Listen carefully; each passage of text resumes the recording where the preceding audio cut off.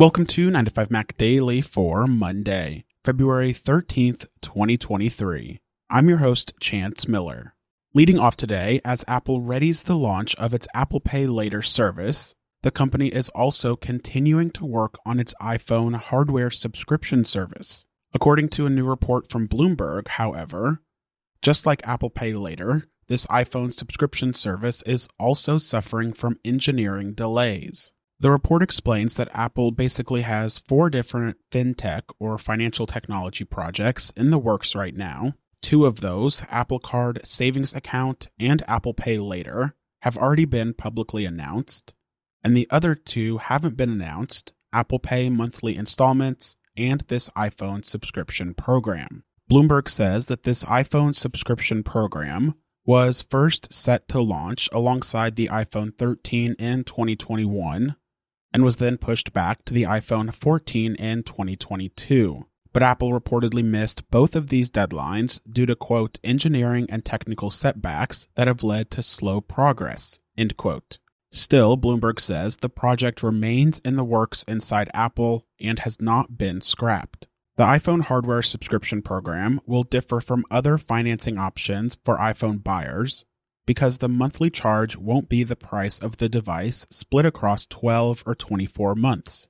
Instead, it would be a yet-to-be-determined monthly fee that depends on which device you choose, and will also include things like the ability to upgrade every year, bundled Apple services, and more.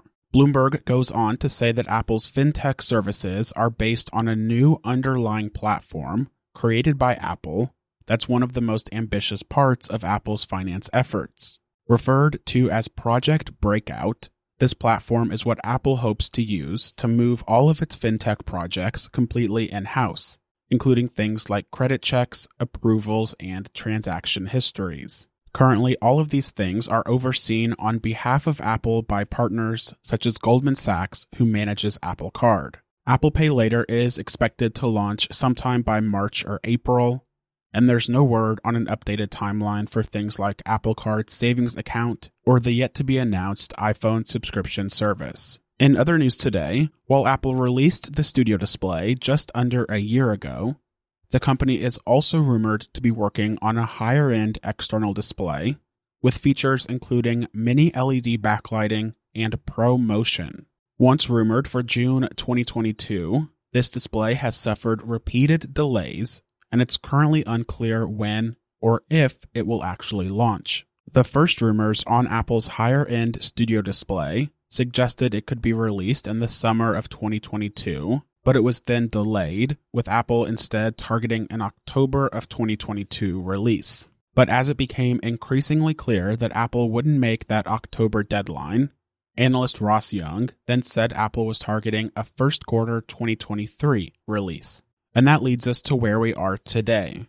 Perhaps unsurprisingly, it looks like Apple has once again delayed the release of its mini LED external display. Ross Young now says that he hasn't seen any signs inside Apple's supply chain that the display is entering mass production. If Apple was on track for a first quarter release, mass production would have started by now. At this point, Ross Young says he can't provide an updated timeline for when the display might be released, and other sources such as Bloomberg or Ming-Chi Kuo haven't recently reported any details about this display either. If it actually ends up launching, this 27-inch display is rumored to feature a mini LED panel, unlike the LCD screen used by the Studio Display. It's also rumored to feature ProMotion support for higher refresh rates up to 120 Hz, so it'll basically be like the screens in the latest MacBook Pro, but stretched up to 27 inches.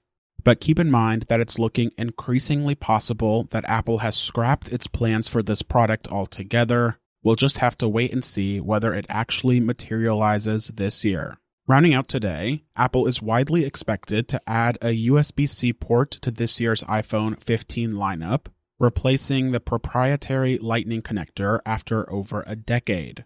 But just because the iPhone 15 will use this common connector, it doesn't necessarily mean that all of the features of USB-C will be available to every accessory or charger that you plug into it.